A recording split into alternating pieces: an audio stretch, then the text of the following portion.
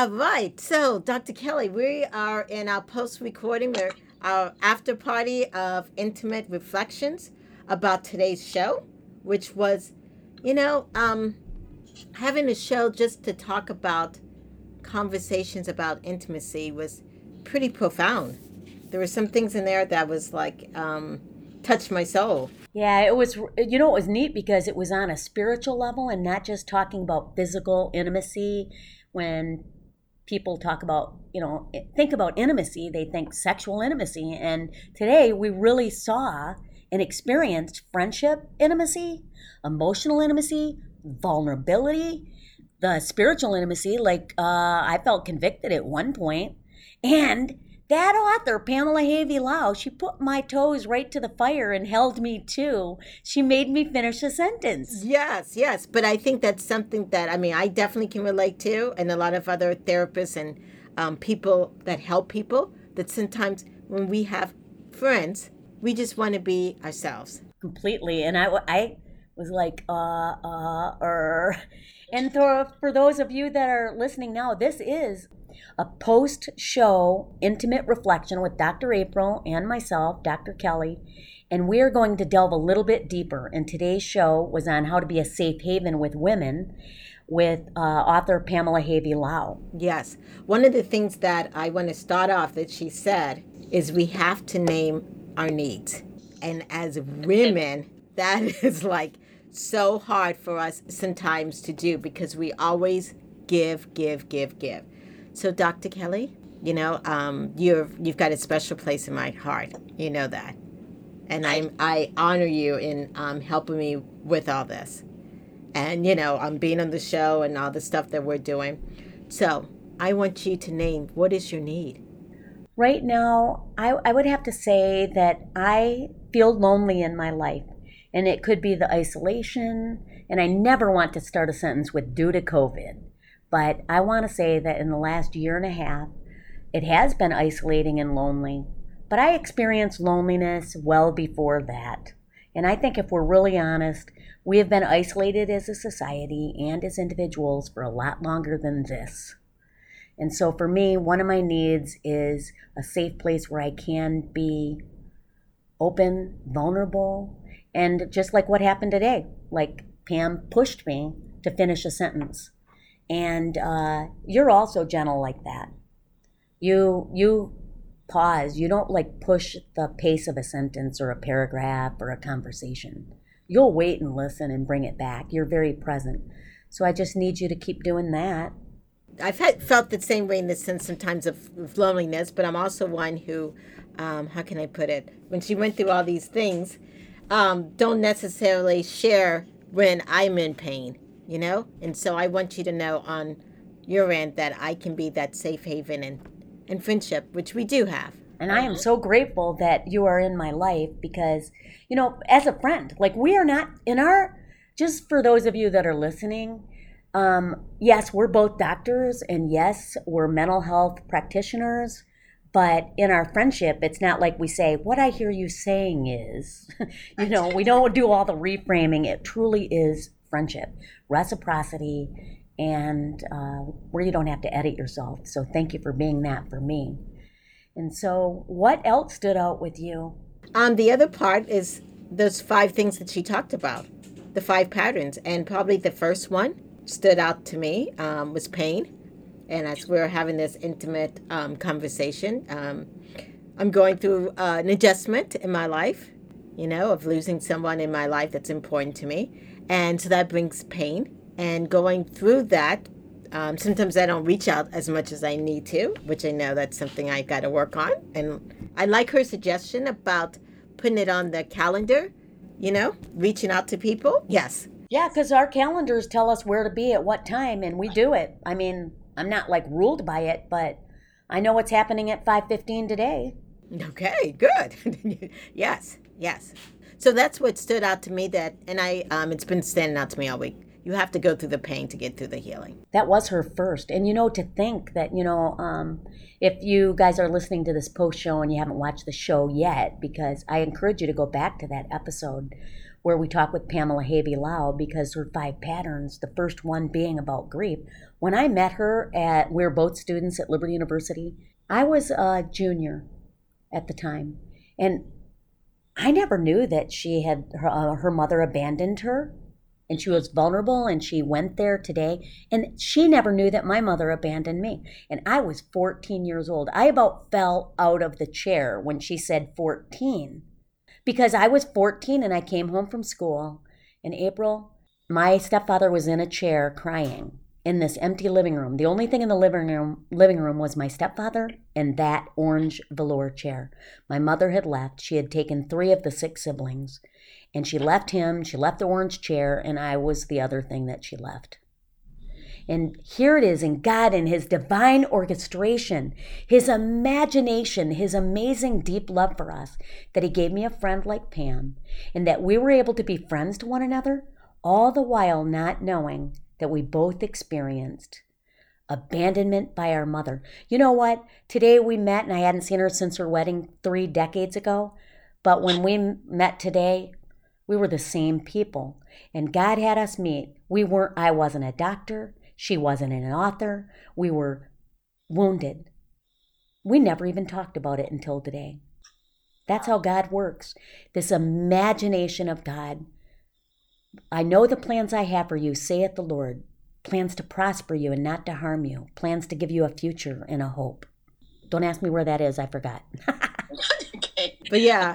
And I was just thinking about you too as young people in your 20s and in college, and even in myself in my 20s in my college. We didn't share much about what was going on in our lives, where we come from. Sometimes when you go off to college, you're just trying to figure yourself out and be someone new. Right. You're away from home.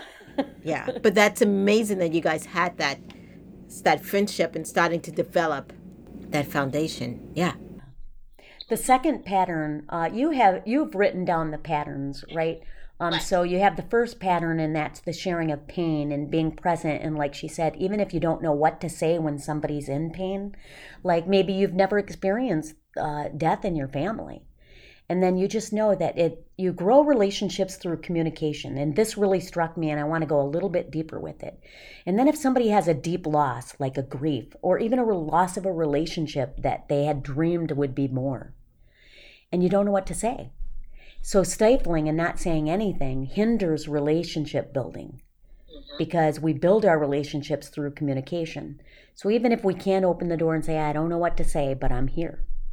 Right. That's part of the comfort. Yeah, just being present, showing up, because it's so, how can I put it? It's easy sometimes for your friends to show up for parties, you know what I'm saying, for cakes and all that kind of stuff. But to show up when someone is hurting and not to be judgmental and to just listen. I think also in the early pain, now most of our listeners are older, but regardless of where we are, we have a biological age of trauma too. And she went deep with us. So here we are, intimate reflections, talking post-show. And she went deep, and she said that, when she was 14, she was abandoned by her mother. And then here she is, an adult woman. And when her oldest daughter became 14, it was like difficult for her because it reminded her of that abandonment. And so I loved how authentic she was. She shared so much today. I mean, I felt like I was in therapy today. It felt so good. Yes, and her saying that just kind of always remind me about sometimes we get triggered. Yeah, but we get triggered by these thoughts in our mind. You know what I'm saying? Yeah, and to be honest with you, last night or early this morning, I woke up and something just came to me very negatively, that I don't deserve to do this, I don't deserve to do this. And you know what? For the first time, I guess a stop sign came in my head. Yes. And it was like, I learned now to put a stop sign on that. Nothing that I never, like a stop. This said stop. I'm just, no, we're not creating a path in this brain of that. I'm not doing that. That is not happening in my brain. That's opposition, because you are authentic. When you interviewed me for this co-host, the joy of co-hosting with you, you said, Kelly, are you willing to be vulnerable? And I'm like, Yes, I am. But there was a big dramatic pause there.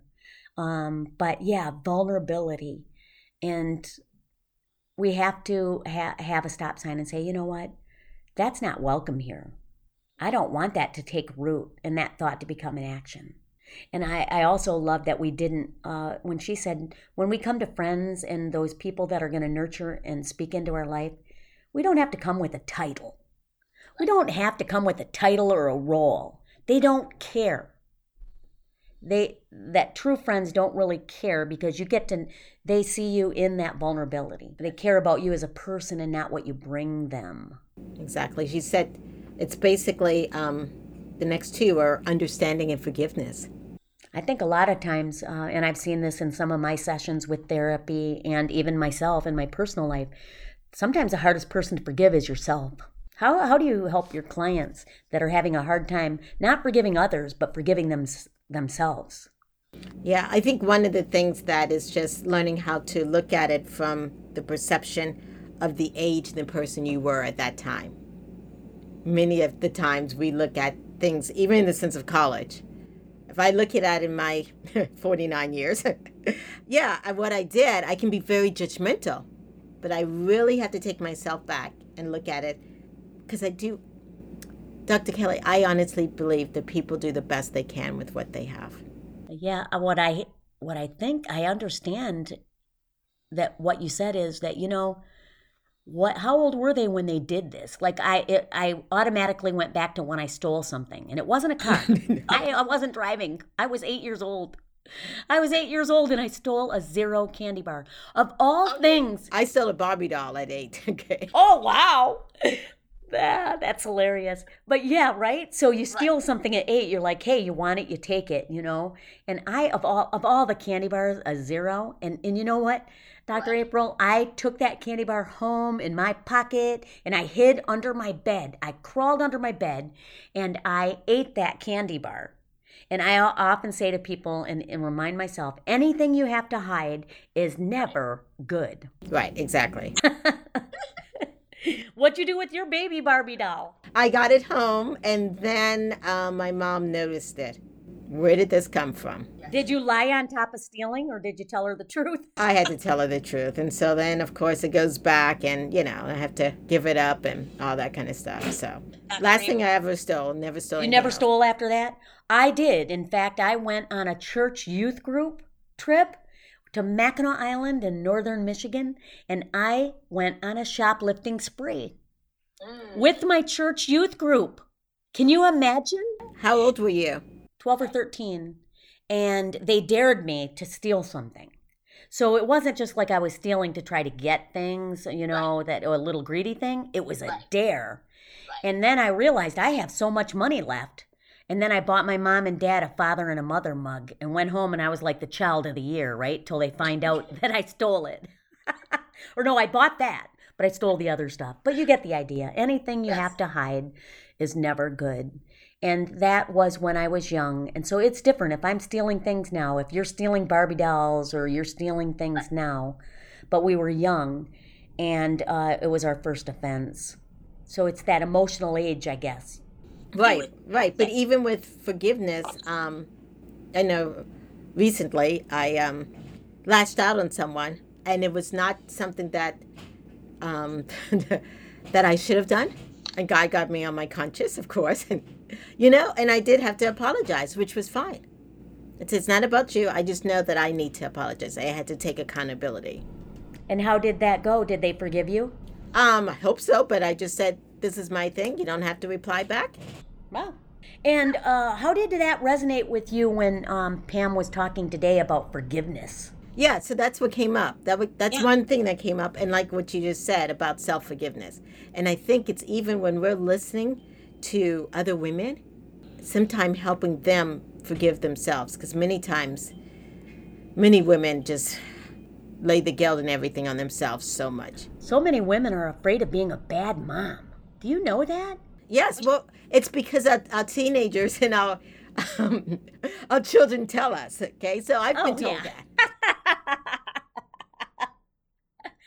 I'm not going to call any names to my one daughter. Yeah, right? You're not calling her out. I want to talk about something. It's interesting because I want to go a little bit deep and vulnerable in this one area. Right. Yesterday, something happened, and I'm still trying to understand it. But I was, and we're talking about being a safe haven with women. So I'm taking a risk and sharing this with you, and our listeners can listen as a part of our intimate podcast. But I was swimming, and a woman was like, "Hey, how are you? Where are you from?" And, do that. Like, okay, I live here and this and that. And then she asked, if I was married, and I said no. And then she said, you don't have any children?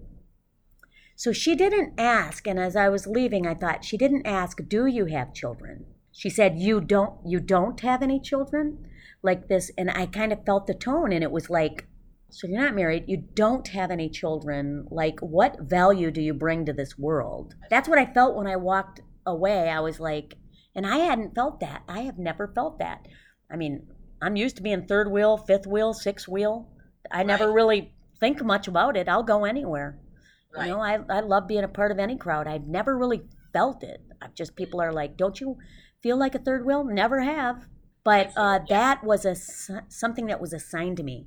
You don't have children even? Right. That was a subtle kind of negative connotation. Yeah, sorry about that. And to go back to what you said about mothers feeling that they're not good enough. Well, number one, no kid comes out with a book. Like, you don't birth the kid and then the book comes out on how do you raise this kid. Right. There's no book on that. Yeah, and then number two, I think when girls, especially girls, sometimes with boys also, but that mother and daughter, kind of going back to Freud, conflict is going to happen.